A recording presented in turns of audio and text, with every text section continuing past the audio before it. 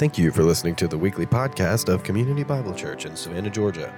We hope you'll enjoy this sermon from our series entitled, Abraham, the Father of Our Faith.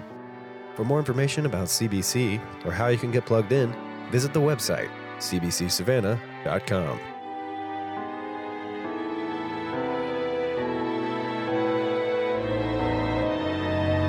As I pray, listen to the words of the psalmist.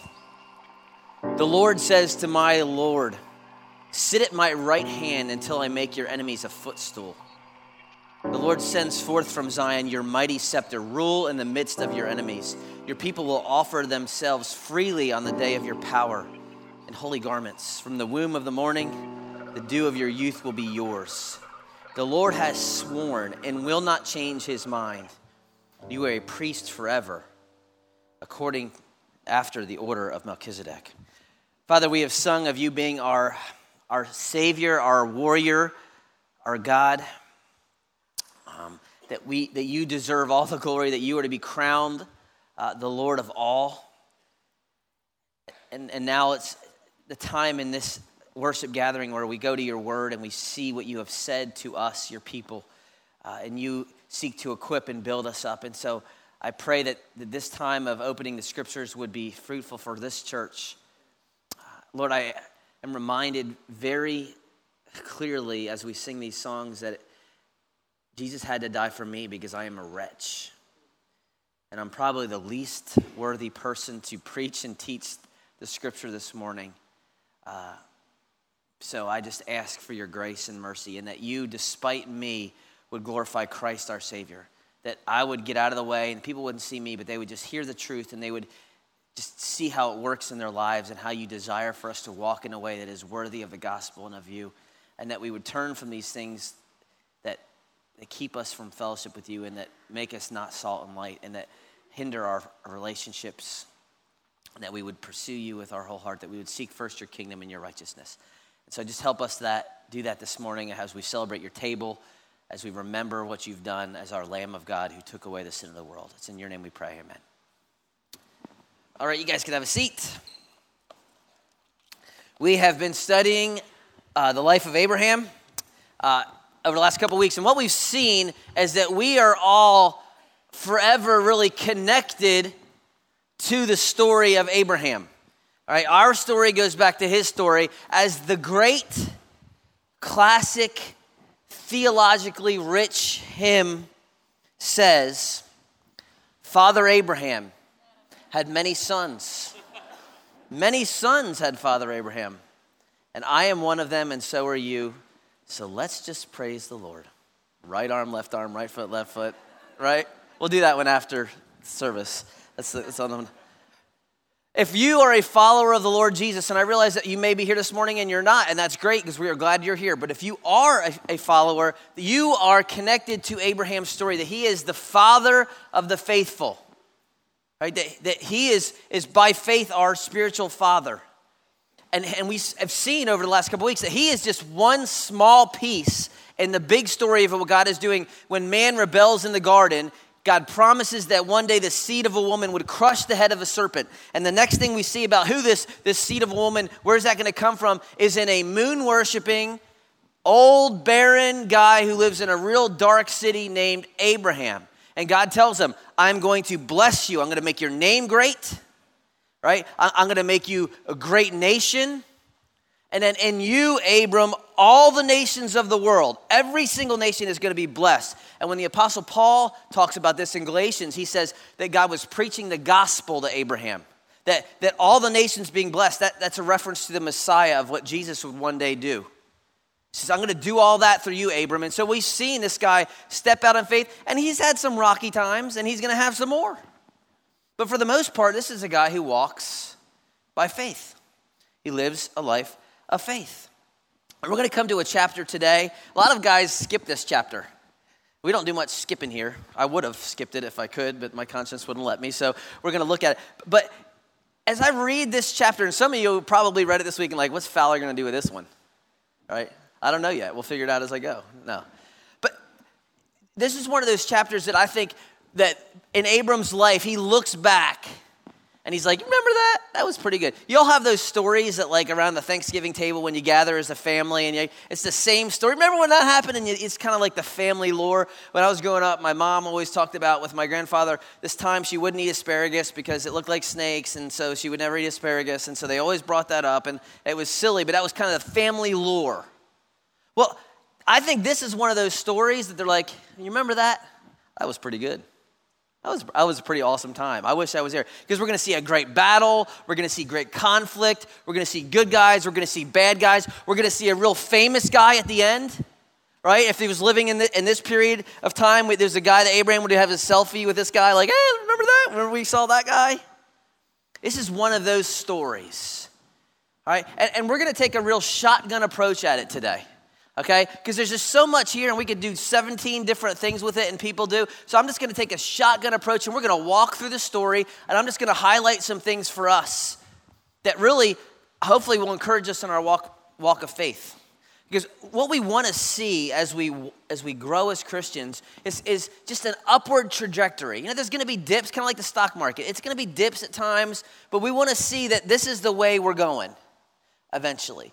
And as we do, I hope that some of these things will start becoming part of our story. These things that Abram's like, remember that? Remember we did that? That these things will start showing up more and more. So I got a couple of these things. I'm kind of throwing them out there like a shotgun. Hopefully one of them will land on you, okay? If not, well, next week I'll get something for you. But for now, just kind of let's walk through the story, see what happens here, and we'll talk about this at the end, this famous guy who Abram runs into as well. Chapter 14, verse 1. Genesis, sorry.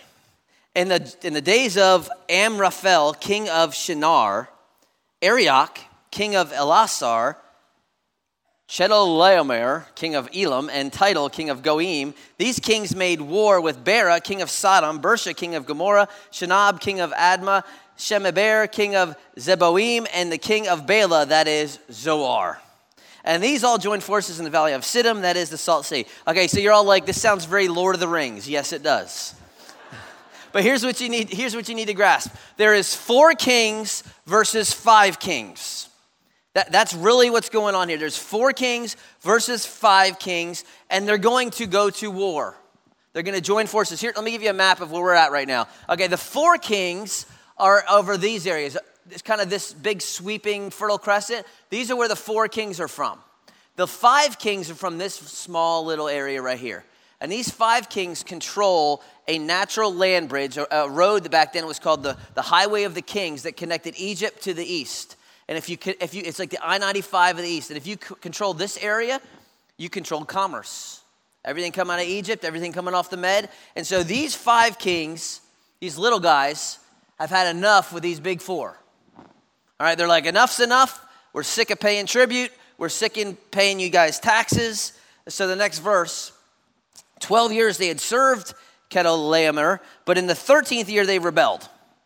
In the 14th year, Chedorlaomer and the kings who were with him came and defeated the Rephaim and the Asheroth Karnaim and the Zuzim in Ham, and Emim and Shavev Kiriathaim.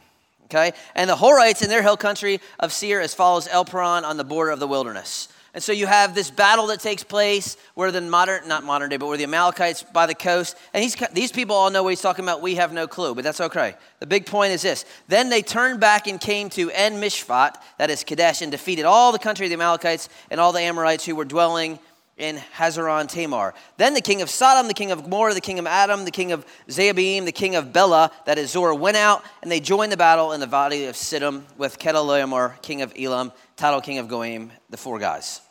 Now the valley of Siddim was full of bitumen pits. And as the kings of Sodom and Gomorrah fled, some of them fell into them, and the rest fled into the hill country. So big picture, 5 kings versus 4. The 4 kings whooped the 5 kings. And as they do, those who lived around Sodom and Gomorrah, they're running away and they're falling into tar pits. Why they didn't go around the tar pits, I have no clue. Lesson number 1, stay away from the tar pits today, right? So we say, okay, why is this Lord of the Rings, this passage here? What does this at all have to do with our guy Abraham, right? Well, what we see is Sodom is one of these kings.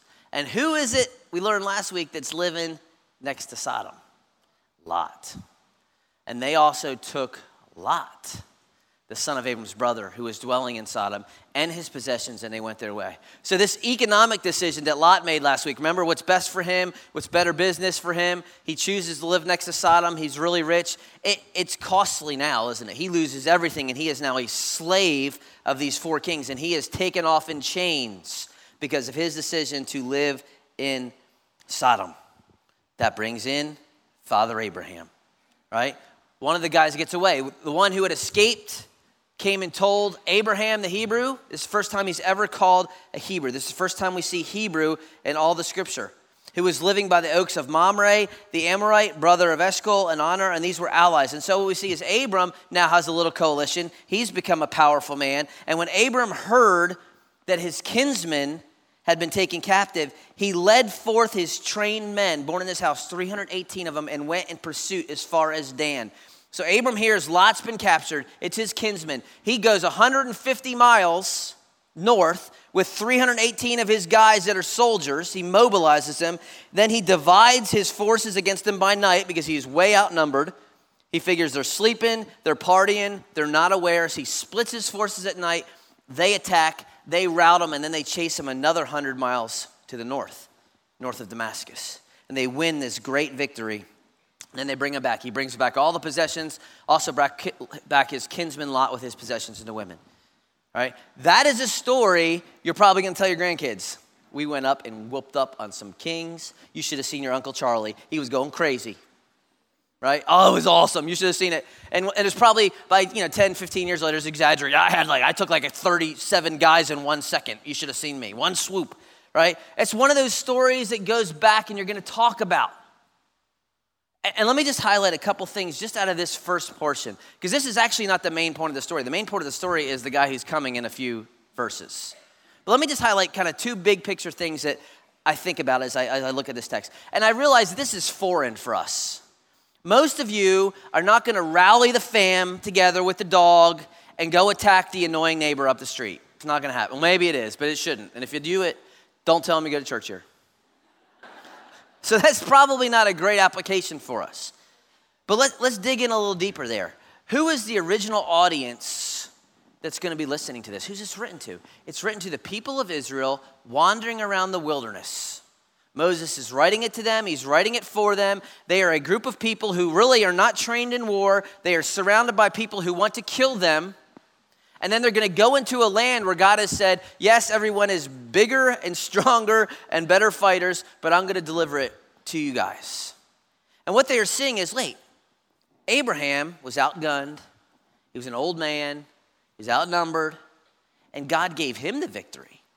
Well, maybe God will be on our side too when we go into land. Maybe God will get the Hittites and the Canaanites and all the ites. Maybe he'll deliver them into our hands. And it's meant to be an encouragement to these people who are living in a life of battle.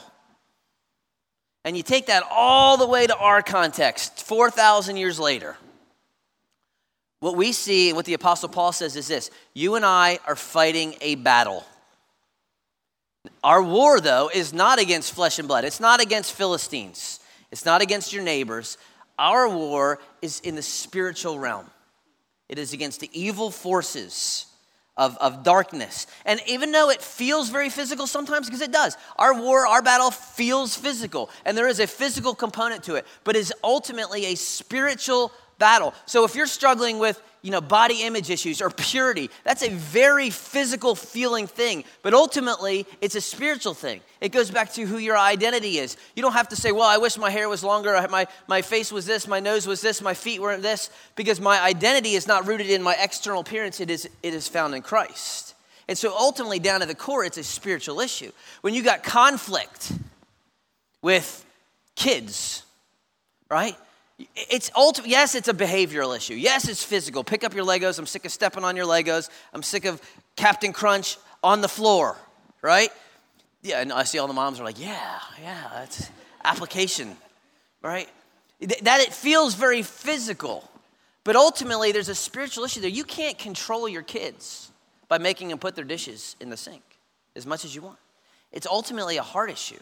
It's ultimately spirit. When you go to work and there's all these different ideas and all this conflict and this guy's got an agenda, there's all struggles, it's very physical, but ultimately you're dealing with pride and you're dealing with selfishness and you're dealing with stuff under the surface. Addictions. There's a physical aspect to it, but ultimately it's a soul issue, that your need is for something other than God, that you're not loving God with all your heart, soul, mind, and strength. You're loving that thing, that addiction. You need that more than you need God. So the battle, even though it feels physical, its root is spiritual. There's a spiritual side to this. And here's what we need to get as a church, living 2,000 years after the cross and after the empty grave, okay, is that we as Christians need to fight the battle from a position of victory. And here's why I say this. Because some of y'all, you just walk around life, woe is me. I'm a loser, so why don't you kill me? I can't do anything right. I'll never have a good marriage. I'll never have a good job. I'll never have victory over my sin. I'm a loser. Then I go to church. And you live your Christian life in defeat. Right? That's the way some of us do. We just mope. Oh, I'm so bad. And you need to understand what the New Testament teaches is that we have a champion who has conquered death and the grave and the enemy. That's Genesis 3. The head of the serpent will be crushed by the seed of the woman. Has he done that? Yes. Did he come out of the grave being declared the Son of God in power? Yes. And he's given you all these promises now. Greater is he that is in me than he that is in the world. Right? That's a big one. In this world you're gonna have trouble. Take courage, I have overcome the world. Resist the devil and he will flee from you. He talks about in Colossians 1, I read to you guys last week, that he disarmed the rulers and the powers and the authorities. You know what disarm means? They don't have any power anymore over you. Remember the scene in Rudolph the Red-Nosed Reindeer, one of the greatest movies of all time? Remember the Bumble? And then, of course, Yukon Cornelius and his buddy, they take his teeth out. And then he's just this big Bumble that's got no power anymore. Oh, he's a humble Bumble now, right? He's real scary looking, but in the end, he's got no teeth. What Jesus did at the cross and at the resurrection is he took away the teeth. Is he still scary? Yeah. Is he still active? Yeah, but his defeat is over. And so Ephesians talks about how Jesus, when he ascended on high, Ephesians 4, he led captive a host of captives. He gave gifts to many. He's pictured as this triumphal parade where he's throwing the spoils of war to his people. And the spoils of war are gifts to equip you for the work of ministry. And he's given you weapons to fight now in the spiritual realm. He's given you armor, Ephesians 6. To fight the spiritual battle. And some of us just need to start fighting. And understand that your champion has won. Don't live in defeat. Are you or are you not a son and daughter of God? Yes or no? Are you or are you not chosen by God before the foundation of the world? Are you or are you not sealed by the Spirit so that the Father says you are secure? No one is going to be able to snatch you out of my hand. Is it true or is it not true that there is no condemnation for those who are in Christ Jesus? Is it true or is it not that you have been sealed by the Spirit for the day of redemption?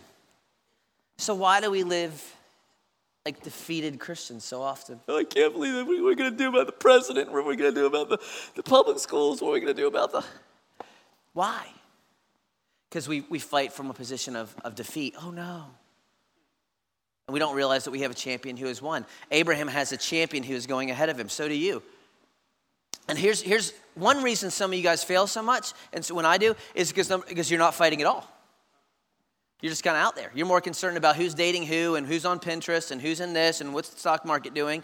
And what Paul would say to you is that no soldier in active service entangles himself in the affairs of everyday life so that he may please the one who enlists him as a soldier. Right? If you're a soldier, you're supposed to be fighting. And some of us aren't fighting because we're concerned about X, Y, and Z. Others of us are losing because we're fighting the battle with physical weapons, that you think that behavior modification is going to change things. You think that the president of the United States is going to make America better, some of you. You really do.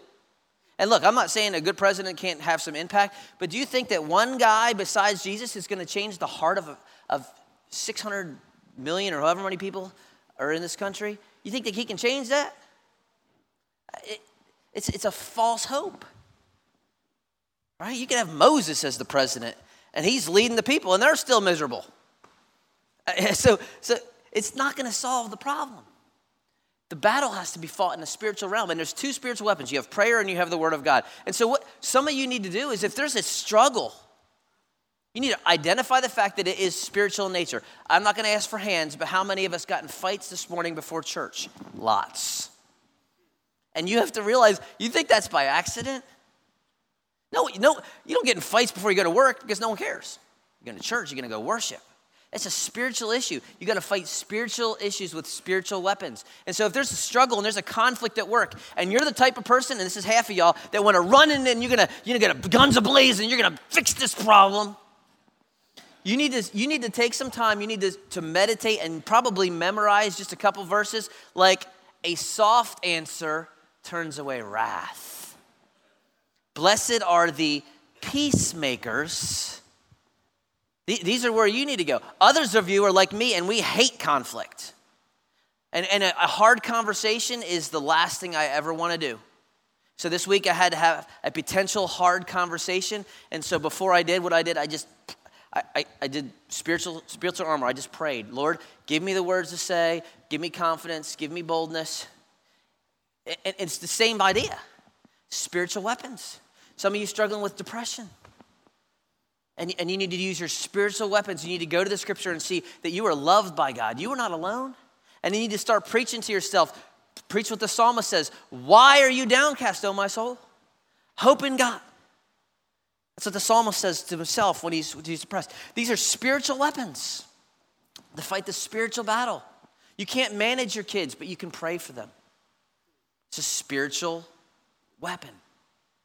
Right? And so we need to start, and again, we could spend a lot of time. What I just want you to know is your champion has won, so take heart. Be strong and courageous. Don't be afraid. Don't be dismayed, for the Lord your God is with you wherever you go. Right? So fight from a position of victory. And when you fall like Abraham, you get back up and say, my God has dealt with this. I'm going forward. Right? That's the first thing I see. Here's the second thing real quick. And tell me if you're not amazed the fact that Abraham goes after Lot. I mean, if you're honest, how many of you would have been like, well, that's his problem. He wanted to live in Sodom. He got what he wanted. That's what he gets for treating his uncle with disrespect. He made his bed. He can lie. How many of us, if we're honest, would be like, that's me? I'd be like, that's me. You tied it, you ride it. Love life. But yet, what does Abraham do? 80-year-old dude. 80-year-old man gets off the couch, puts the war paint on, gets on the camel with the bumper sticker on the back that says blessed, goes all William Wallace, and gets back his nephew. Risks it all. Why? Because it's his kinsman. It's his brother. How many times did it say, he's my brother, he's my kinsman? I'm reminded of there's a great scene in the movie Tombstone, where Doc Holliday's fighting with Wyatt Earp, and he says, why are you doing this, Doc? He says, Wyatt Earp is my friend. I got plenty of friends, I don't. That's the idea. There's a loyalty there. It's his brother. So he goes after his brother. And here's just a reminder for us, right? Is that we are called as God's people to pursue people. And sometimes that means putting the war paint on your face. And sometimes that means you're going to lose energy. He goes 500 miles after Lot. 250 up, 250 back. There's sacrifice there. This is hard. Going after people is messy. It is costly. It loses sleep. But this is what God's called us to do. To sacrifice. So when that person calls and you see the caller ID and you're like, and decline or accept. Knowing it's going to be a 47-minute conversation about the same thing you've had 20 times already. Or when that person comes to you and they just want to have coffee and they want to complain about the same thing and they want to tell you all the same thing and you've had that conversation over and over. Or maybe it's that person in your community group and you know they're the one who takes up the whole time. And they're always talking. And I'm not saying that that's the way it should be. Sometimes someone should say, hey, we need to all talk. But you know that they're going to be the one talking. It's the same issue and you're like, right? You pursue people. Or maybe it's that wayward child that has rebelled against you, who's gone the exact opposite direction that God calls you to pursue, to love, right? Maybe it's giving of time that you don't want to give. I remember a couple years ago, this is about 2 years ago, I can't remember, my first cousin, he's got twins and like a 4-year-old, and they're like 18-month-old twins, and we were out with them for a little bit. It was fine. We were out, at the flea market, and then my wife makes this statement, we can watch the kids for you if you want to go on a date. And I looked over, I said, we have 4 kids. 4. You want 3 more? And these children, let me tell you, they were full tilt, these twins. And this 4-year-old's watching us like we're bad parents watching, what are you doing with my sisters? What are you doing with my sisters? And it was 3 hours later and I was dead. I was like, I can't believe that. But that was her, not me, because I got no reward in heaven for that one. That was her pursuing people and giving energy to people. It doesn't have to be you have to run to Dan or run to Damascus. It may be that. It may be a phone call, I haven't seen you at church in a while. You all right? It's just we are to leave the 99 behind because Jesus does. That's the biggest thing, okay? And so we have to remember that we are not called to just be a church that gathers on Sunday and just be glad because I have a seat on Sunday and it's a real comfortable place and that's great. It's not about being comfy. Sometimes you got to put the war paint on. Sometimes you got to get out of the couch. You got to pursue people. It's just that's part of the story, right? Just like fighting the war, that's part of the story. But here's where we get to really the theme, the big portion of this story. Verse 17. After his return from the defeat of Kedorlaomer and the kings who were with him, the king of Sodom went out to meet him at the valley of Shaveh. That is the king's valley. And Melchizedek, king of Salem, brought out bread and wine. He was a priest of the Most High God. So we're introduced to 2 guys here. We got a good guy and a bad guy. The bad guy is the king of Sodom. All right? This is the original, what happens in Sodom stays in Sodom. This is a wicked city. This is a wicked king. All right? He's the bad guy. Then we have this other guy. His name is Melchizedek. Okay, his name, Melchi, my king, Zedek is the word for righteousness. My king is righteousness. My king is just. He is the king of Salem, which is modern day Jerusalem. All right, king of peace. Jerusalem is just the city of peace. All right, he is a very, very unique guy in all the Bible. Notice it says he was a priest of God Most High. He is a king and he is a priest. There's only one other guy in all the Bible that has a dual role of being king and being priest, okay? And we're going to come back to that in a little bit. But what we find out is this guy Melchizedek is what we call a type. He shows up again in Psalm 110. I read it to you guys this morning already. And he shows up in Hebrews 5 and 7. Very important guy in the Bible. He's what we call a type. And all a type is a picture or it's just a foreshadowing of something that happens later. It's supposed to teach you about something that's going to happen in the future. Now, it's not too hard to figure out who he is a type of. He's the king of peace. He's the king of righteousness, right? He is a king and he is a priest, and he shows up offering communion. Who is it? We'll find out in a few minutes, right? But let's see what he says to Abram. He blessed him and said, "Blessed be Abraham, by God Most High, possessor of heaven and earth, and blessed be God Most High, who has delivered your enemies into your hand." A couple things about his blessing. Number one, it shows that him and Abraham worship the same God. Not the river God, not the mountain God, not the moon God, the creator God. Hebrew is El Elyon, the Most High, the one true God. He says, blessed be you. Why? Because God, the creator, did this. And notice he says, he has delivered your enemies into your hand. And what he's saying is this, Abram, You know, it was good that you got your 318 guys, and it was good you jumped on your camel and went 150 miles north, and it was good that you waited till night, and it was good that you split your forces, and it was good you attacked like that. But let's make one thing very clear, Abram. The only reason that you won this battle you shouldn't is because God Most High delivered these enemies into your hand. That is the only reason you won. There's a very physical aspect to your war. Get it. We've talked about that. But this was a spiritual victory given to you by God Most High. And the reason he does is why? We've been talking about it. Because he's a God of grace and he's a God who keeps his word. And he says, I'm going to bless you. I'm going to make your name great. And that's exactly what he does. Because, Abram, your life is so connected to his, because you represent him, he has given you the victory. So be sure on that. And so Abram responds in worship. He gives him a tenth of everything. He gives him a tithe. If there was 10,000 pounds of silver, he gave Melchizedek 1,000. If there was 10,000 cattle, he gave him 1,000 cattle. He gives him 10% of all the spoils of war. And I don't even have time to go into the questions I have here. Biggest question is, why does he give 10%?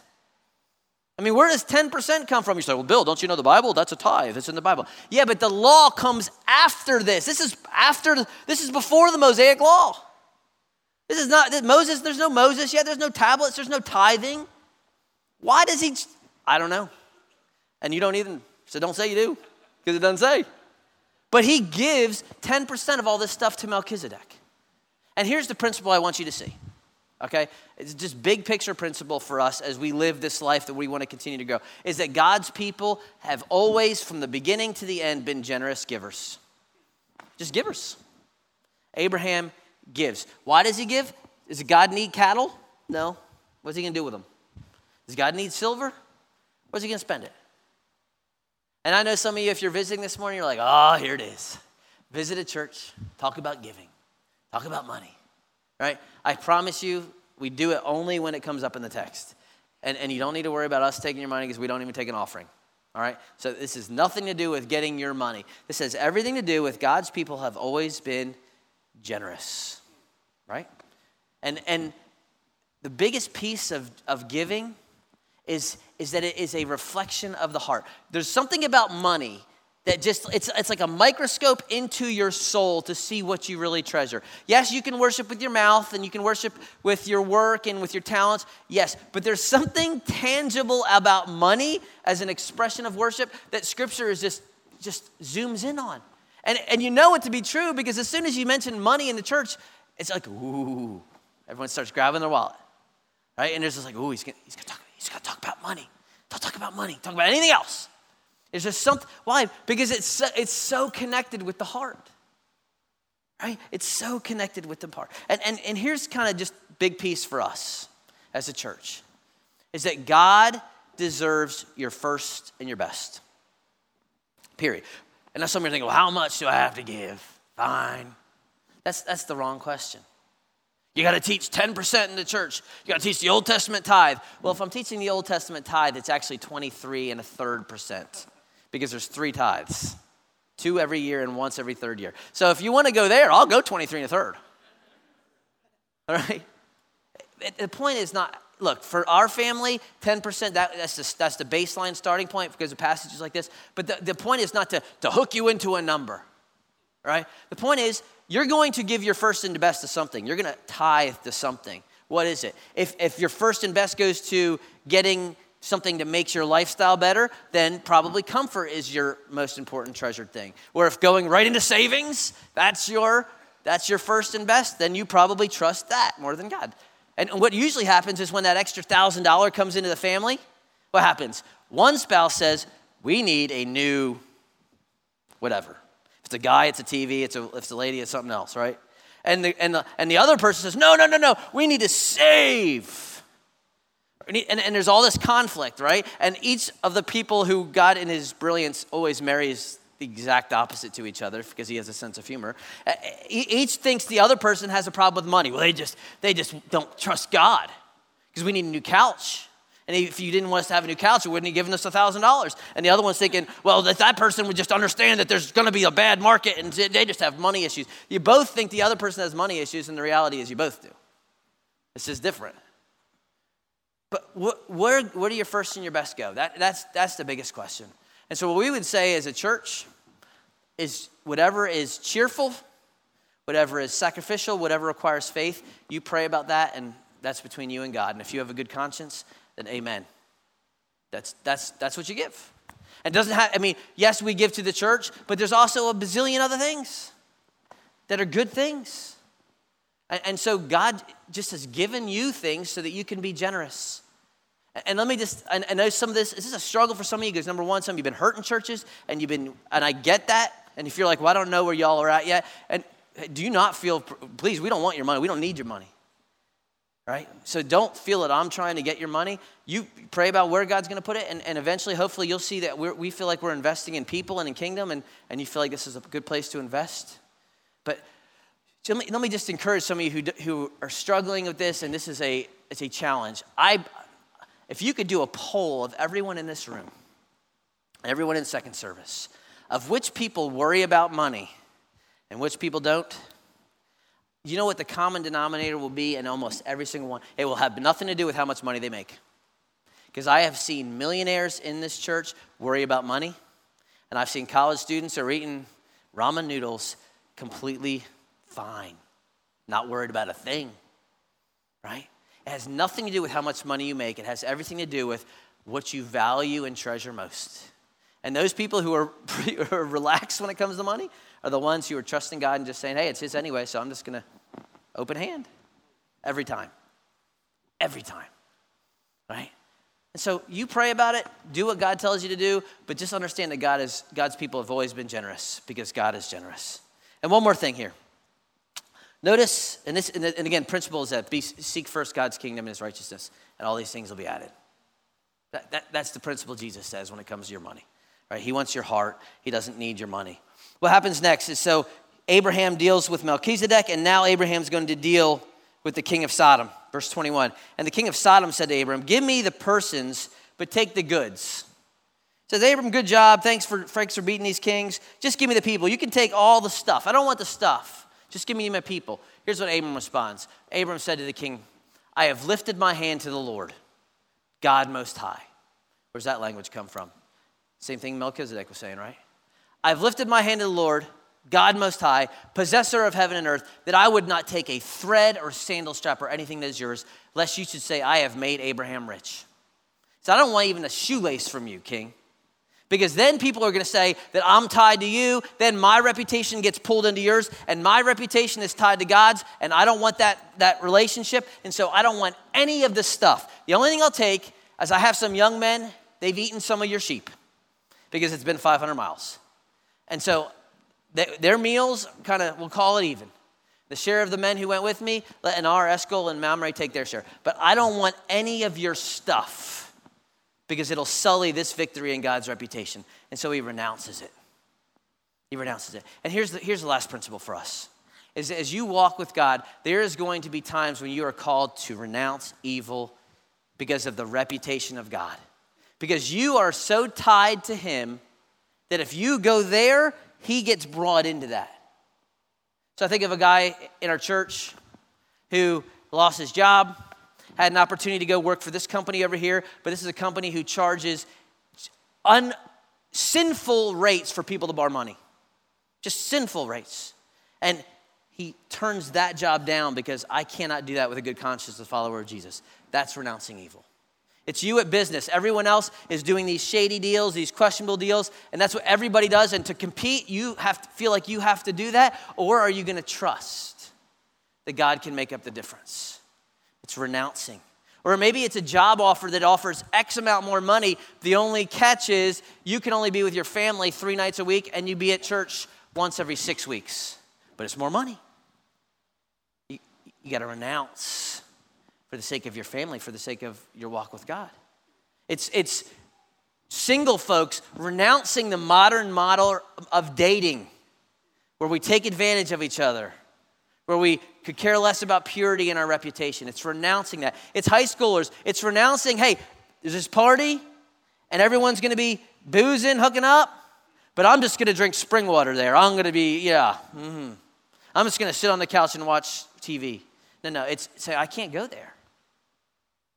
It's ladies in a day and age where you're encouraged to dress in a promiscuous way, saying, no, I'm going to choose to dress modestly and trust that God will take care of that. I don't have to find a spouse by doing something, going out there and getting people to look at me in a certain way. It's renouncing evil, right?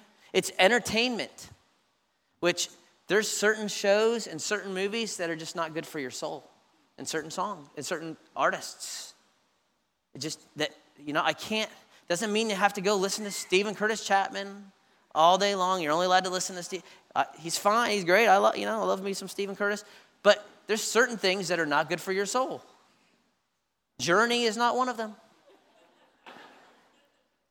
Right? And it doesn't mean we're better than people. It doesn't mean, it's not because we're in the holy huddle. It's because you can't fight the spiritual battle if you're on the other side. I mean, how is Abraham going to be a light in Israel if he's joining arms with Sodom?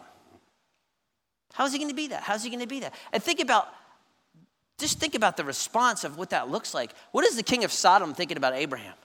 This guy is completely different than everybody else I've ever met. He is definitely different than his nephew Lot. What if his coalition of Mamre and these guys, Anol or whoever they are, what are they saying? Has Abraham lost it? He doesn't want the money? Is he crazy? His God is completely different than anybody I know. And it gives him an opportunity not only to be a light, but also to tell his story. Here's why, guys. Here's why I won't take his money, because my God is this. It's an opportunity for you to tell your story. When you won't cheat on the test, when everyone's looking up, and what's your answer number 5? When you're zoned in and you won't do it. Why didn't you cheat? Because my God says I'm supposed to be truthful, right? Why didn't you do that? It's an opportunity for the church to be salt and light. And this is, the darker it gets out there, y'all, the more opportunity it's going to be light. It's a great opportunity. This is the kind of stories we want. Stories of generosity that we're looking back. Stories of we're turning from evil. Stories of that you went after this person and brought them back. Stories that we are fighting the spiritual battle together. That's the kind of stories that we want to look back and remember. And it's all tied together, just real quick, in this one guy, Melchizedek. I could do 7 sermons on Melchizedek. I'm going to give you 3 minutes. All right? In the New Testament, Melchizedek is called a type of the Lord Jesus. He foreshadows what would happen 2,000 years later with Jesus. Because the problem was this: we needed a new priest. The Levites, the Old Testament priests, they were no good. They had all sorts of problems. Problem number 1, they were sinners. So every time they went to the altar to offer a sacrifice, they had to offer a sacrifice from themselves first. Problem number 2, it is impossible for the blood of bulls and goats to take away sin. So they're offering sacrifice after sacrifice after sacrifice, and it never takes away sin. Problem number 3, they all died. And then a new one would come up, and then he would die. And then a new one would come up, and he would die. And so we needed a better priest, and we needed a better covenant.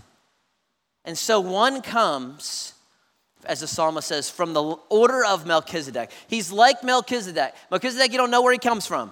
He says he doesn't have a genealogy. You don't know where he came from. You don't know who his dad was.